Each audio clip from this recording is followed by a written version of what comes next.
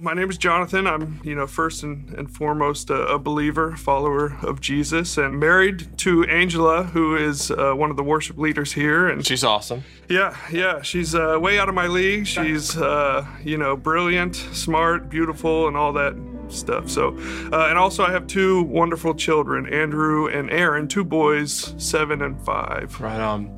So why don't you share just a little bit about your story, your past, and where you're at right now just in life? Sure. Yeah. Well, just to give you some context, God delivered me about 10 or 11 years ago from a life of addiction and brokenness and depression. And I had a lot of things going on in my life and had to walk through a lot of trauma. Ever since then, I've been, serving others who are dealing with that same season or that same part of life or the same struggles, problems, those kind of things. So yeah, I spent 8-9 years working at the homeless shelter, helping with the homeless, the broken, the addicted, the unloved, all those kind of things. And I've always had a real passion for helping others find victory in Christ and healing from addiction and those kind of things. It's always been a passion of mine. It's always been my heart. So yeah, I'd worked there for about 8 years, and then I had an opportunity to move to a new organization, which is a local mental health organization here in Kansas City. And I was hired as a case manager, but also asked to lead recovery groups within the organization. And so I did that for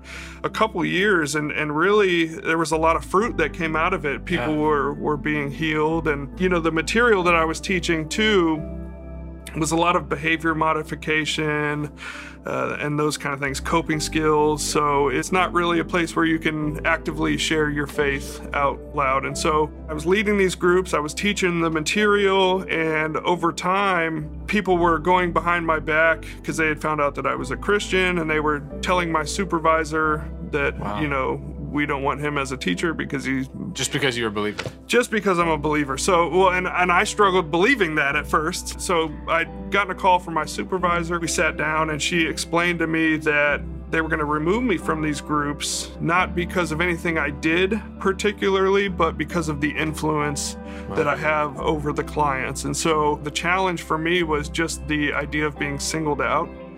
Because in those groups, you would hear people talk about their Muslim faith, their Buddhism faith, their, Native American spirituality, all these different things, their higher powers. But when it was my turn or when I was asked what I believe, I'm not going to shy away from that.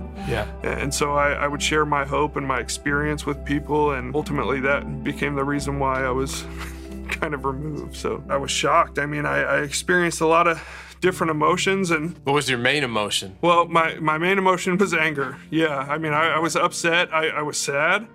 I didn't really know how to deal with it. I wanted to reveal what had happened to the world, and I had a lot of different thoughts at the time, and so I prayed about it, and I just spent some time with God alone. And the conclusion that I came to was to continue to submit to my authority, continue to be obedient to my boss, and still not let my work be affected by what happened. How hard was that? It was very hard. The recovery groups were a big part of my passion on why I was even there in the first place, and so when that got taken away, it was like my whole trajectory or my whole direction is no longer there.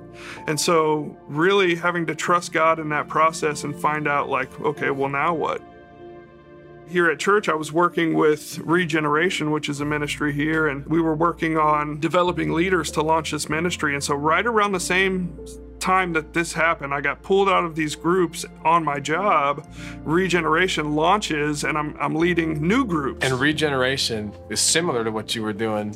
Yes, similar, but now I'm able to freely share the gospel and freely share how Jesus can deliver. So you're still leading groups, and you're still helping people recover. You're still helping people find healing, yet with the added element of faith in Christ. Yes, absolutely. It's basically what I feel called to do, in that sense. And so even though there was a loss and there was some confusion and anger and sadness, there was all these things, God continues to open doors, and I don't necessarily know what the future holds, but I do trust God in the process. I trust that He will open doors or close doors, for that matter, in the process. So. That's pretty cool, though, that what you were doing before and what you were really passionate about, which was in that group setting and being with people, He's God's moved you into a place where you're doing the same thing, but you're able to use your faith, your call upon your life to minister in a really unique and different way.